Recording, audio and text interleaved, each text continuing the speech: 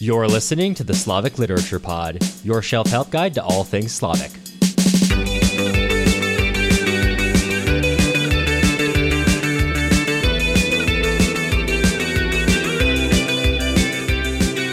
I'm Cameron Lalana. And I am Matt Karasimovich. And today we're covering Part 1, Chapter 19 of Vasily Grossman's Life and Fate. We're coming off of the letter from Victor Strum's mother to continue on thinking about science, or at least Victor is thinking about science, although in markedly less positive tones this time. Last time we were, hey, isn't it great to be a scientist? And now this time we were, isn't physics just like fascism? Man, it feels bad to be a scientist. Yeah. So is there anywhere in particular that you want to start with this part?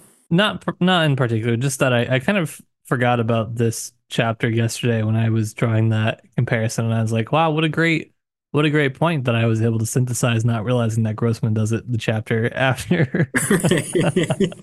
But still a good point. Right. Well, it's because you're inside his head. Even if you don't remember the particulars, you already know what his moves are. Yeah, I'm well versed in Grossman's ways at this point. Yeah. I like the quote that you chose for the day. It was kind of one I thought that was kind of tying together our whole conversation from yesterday. Yeah, basically, if you want our conversation from yesterday in two sentences, there it is. Yeah, it sounded better than our conversation yesterday. Really, it was very pithy and good. Yeah, Grossman has a way of doing that. Yes. So, what struck you from the chapter? I feel like I always talk. That's fair. I think I kind of covered this in our post-it already, so I don't want to go over it too much. But I do think this is a pretty important point. First of all, again, tracking the emergence of Jewish identity. But beyond that, also, Victor makes reference to a conversation with Chapushin, which he had in Stalingrad. I think this is a pretty important one because my interpretation of that conversation is basically Grossman in that novel, or Victor, reaffirming the Soviet project, because Chapushin is like, well, I can't believe the German people have fallen for fascism, but once they realize they've been tricked, they'll return to the people of Goethe, not the people of Hitler. And Victor basically says, hey, no, he kind of chastises his former mentor and says, if we accept that fascism can't change people, the corollary there is that ideology doesn't have the power to change people. And if ideology doesn't have the power to change people, then the Soviet project, based on, maybe Soviet socialist is the wrong word, but at the very least, Soviet ideology, whatever that means for this project, can also not change people. And we are trying to create Homo Sovieticus, the new Soviet man. So we have to accept that you can, in fact, be made a worse person by this. And, it's a reaffirmation of the Soviet project. Here, although, of course, not said directly, in my interpretation of that conversation, by ceding ground to Chapushin's point, he is essentially saying maybe humanity isn't just dough to be molded by ideology. Maybe there's something more essential. And I think you see that in the ways that we talked yesterday about Grossman returning humanity to the people in Nazi ghettos and camps, and that's done not only through returning them their positive individual qualities, but also their negative individual qualities. And so we kind of almost have this like relationship of Dostoevsky's Notes from Underground to Chernyshevsky's What Is to Be Done, where Chernyshevsky's like, hey, what if people are the product of their environment? And then Dostoevsky's like, well, what if I'm just a piece of shit? That's not a product of my environment. And you kind of have like moving. I did it all on my own. Right. And so you could read this concession as Grossman being like, maybe, humanity should always be kept as its traits and not reduced to probabilities, not to the probability of, oh, if I do this to the environment, then we'll have this outcome, probably, as he directly attributes to fascism.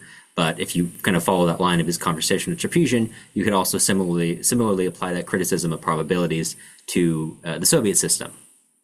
Or any system which relies on like large scale, like imposed change. We're like monarchy, Soviet, fascism, liberal democracy, whatever. But these are the two most relevant ones. I kind of am torn on this depiction of physics in general, and having no knowledge of physics whatsoever, not even a buffoon's level of knowledge. I'll venture forth. They can't stop me. But now I do hate to be a STEM defender here, but I will tread lightly on my STEM defense. My defense is that physics isn't really like fascism, and that's Well, I guess I just think it kind of depends on how you view science overall. And I think that what he's critiquing is more of the sort of cult of science, which still definitely completely exists today. And there's something to be learned from this, just as blind worship of science, that it is inherently moving us in this progressive, correct direction. Um, that we're being moved forward at all times by discovery, that it is inherently good. It has some like moral value to it, which I don't know that I agree completely with that all the time. This is, Grosson presents a really compelling counter argument for that in here. Um, but then again, there is a sort of I don't know, right? There's this other side that's just kind of almost learning for learning's sake, or science for science sake, and it kind of is almost its own refutation of this, because if you really look at how far down we've studied, and we still don't have it figured out, right? We've probably uncovered more questions by researching than we have solved. And sure, there may be some scientific laws, but by and large, my understanding is there's quite a lot that we still don't know. And there's probably not going to be a point where we ever know everything. And so in that way, it's sort of, I don't know, it links that human individual freedom with the sort of exploration of sciences. So I think, in conclusion, I think it's okay to still have colleges of arts and sciences. They can be, we can be put together. It's okay. You just have to pay us both the same. I defend you now, you defend my salary later. That's how it works. Yeah, well, knowing some research scientists, whenever you ask them a question about anything in particular, their answer will always be, well, it depends on these 5 factors. So, and I think that's a great, depending on how you look at it, a great humanist statement, that you can't make those all-encompassing judgments for postmodern science, because it depends on five or 6 or maybe even many more factors in any case. Yeah, there's people that think that you can kind of understand everything and move everything according to certain laws. They're just as bad whether they're working in the sciences or whether they're working in politics or wherever, right? It's just not a human-centered approach to anything. So we solved it. We've done it. That's life and fate. We'll catch you next year.